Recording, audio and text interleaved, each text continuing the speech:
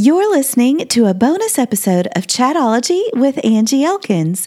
This is a re-airing of the special Sick of Me series I did with Whitney Capps. I'm so glad you're here for it. Take a minute to subscribe to Chatology and join us for the new season beginning September 3rd.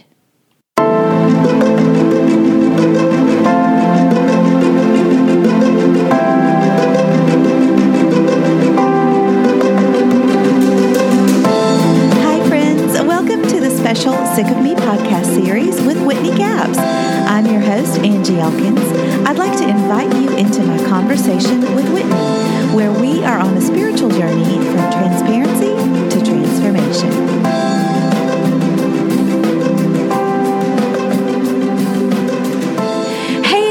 Welcome back to the Sick of Me podcast. I'm Angie Elkins of Chatology. And I'm Whitney Capps, the author of Sick of Me. And this is our branded podcast, Sick of Me. And we're so glad you're here. We're so excited. Now, you guys have probably been listening along. This is episode 4, so we're more than halfway through. But you know that this podcast goes along with Whitney's book, Sick of Me. That's available wherever you buy books. So it doesn't matter, though, if you've not read the book, just keep listening. This is a girlfriend chat, just around some concepts in the book. You don't even have to have read the book to listen to what we're chatting about today. So we're glad you joined us. That's exactly right, yeah. Okay, so at the end of our conversation last time, we talked about how we all need that one friend, that girlfriend, you know, who's going to tell us the hard truth. And those friends are not very often easy to find. No, for sure they're not. They're absolutely not. But I think before we even talk about what we would look for in that kind of friend, it might be helpful for us just to flesh out what does that kind of relationship look like, and what kind of person, what kind of friend are we looking for? So first things first, let me just say that I know what this friendship looks like because I have people in my life who don't fit that category, and I've been the person who doesn't fit that category. You and I have talked about this, Angie. Girlfriends have a tendency to, especially with the people that we love and cherish most, our best girlfriends, if she is struggling or feeling conviction, we desperately want to rescue her from that. Yeah. We want to make her feel better. We don't want her to feel ashamed or discouraged or hurt.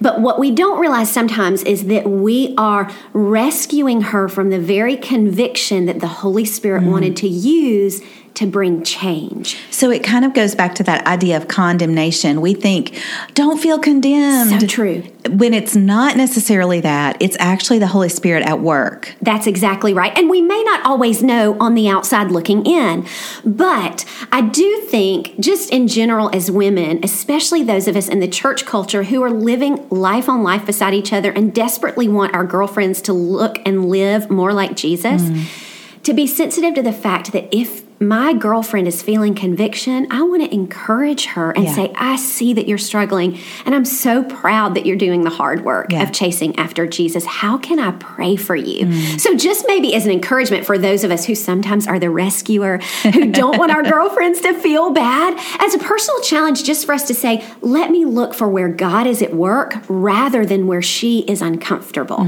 Because our discomfort is the place where the Holy Spirit steps in to bring us comfort. He's the comforter, but he can't comfort us if we're not uncomfortable. And I think conviction makes us uncomfortable in the best possible way. And he wants to step in, but sometimes we beat him to the punch and we make her feel better. And so she misses the work that conviction intended. So that's just a word of encouragement. And maybe it's just for me, but man, I can be the rescuer of anybody that I feel like is kind of down or feeling frustrated. And I bet that's you too, because you are the consummate cheerleader, Totally. Angie. I can totally see it. Totally, I am. Now, here's an example. If my girlfriend came to me, I mean, this is totally random. This is not at all anything that's ever happened to me, Whitney. Right. If I was maybe binge watching Downton Abbey and didn't get my Bible study done, and my girlfriend was like, girl, it doesn't matter. Yes. No big deal. Yeah. What would be the right thing for her to say to me? Yeah. So if you communicated, hey, listen, you guys, I didn't get my Bible study done because I was watching Downton Abbey, and y'all know it's my favorite, which, by the way, it does happen to be Angie's.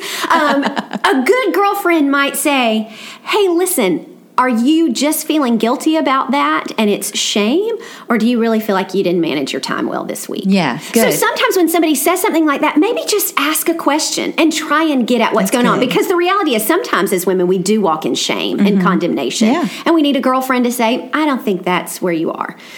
But we have to be close enough and in relationship enough to ask good questions to get at what's going on with this conviction and this confession, which leads us to another topic that I think would be helpful for us to maybe discuss a little bit.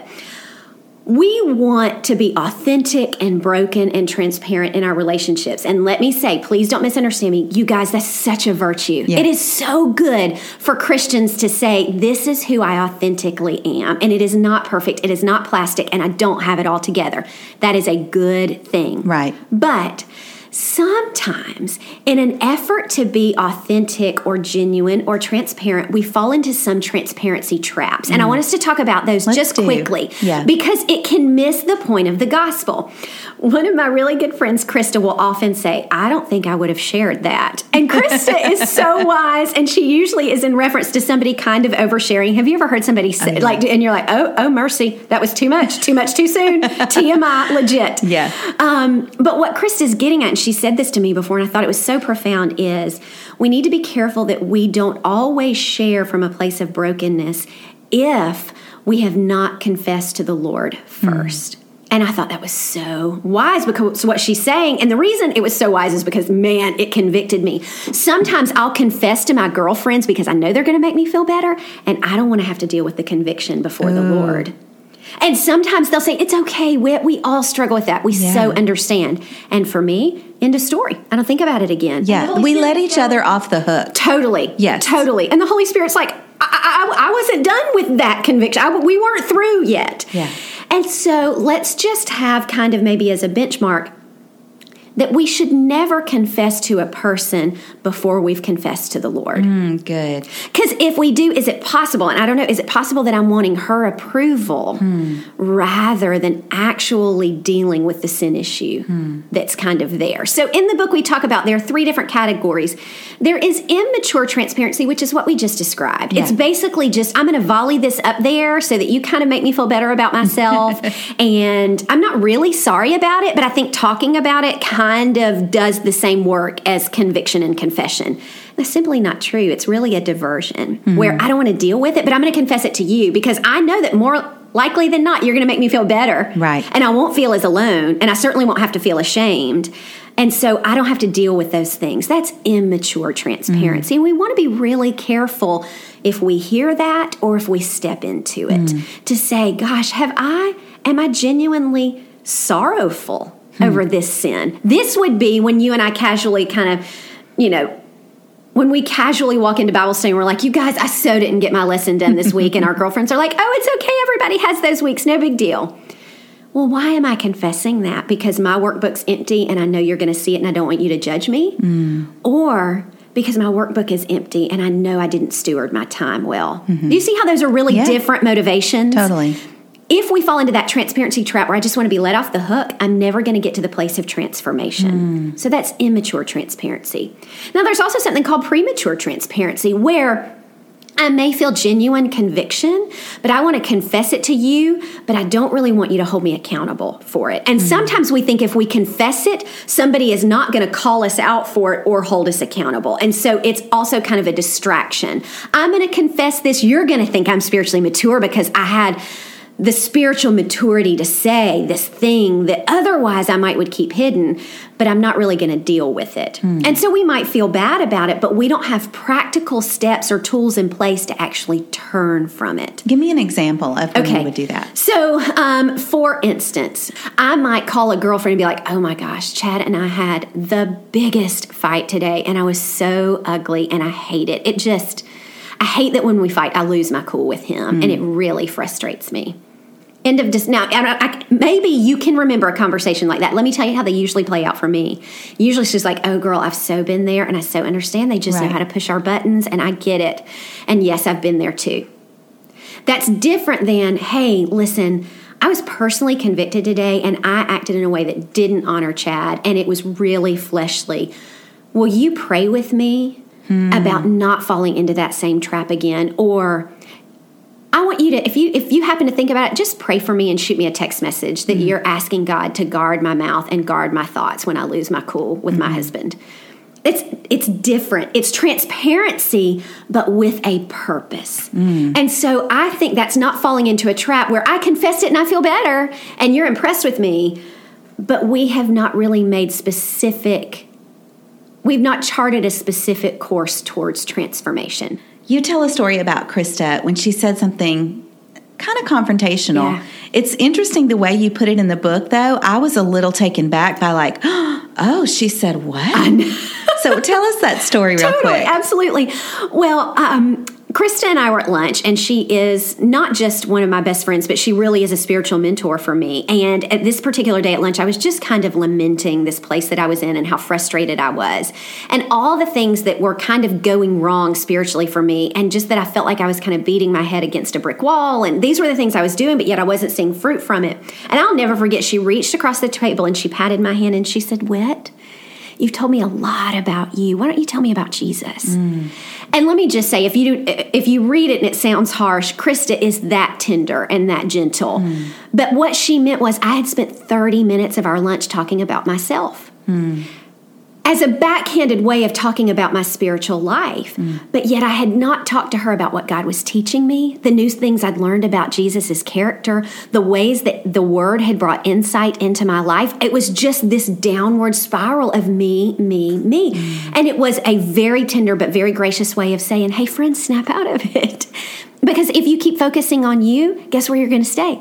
Focused on you. Yeah. So let's talk about Jesus. And it was such a gift. Now, full disclosure, it made me I kind of caught my breath, and I immediately was like, how can I justify myself? How can I defend? Yeah, and I thought, no, she's so right. But what she did beautifully in that moment was listen. She so listened, and she heard everything I said.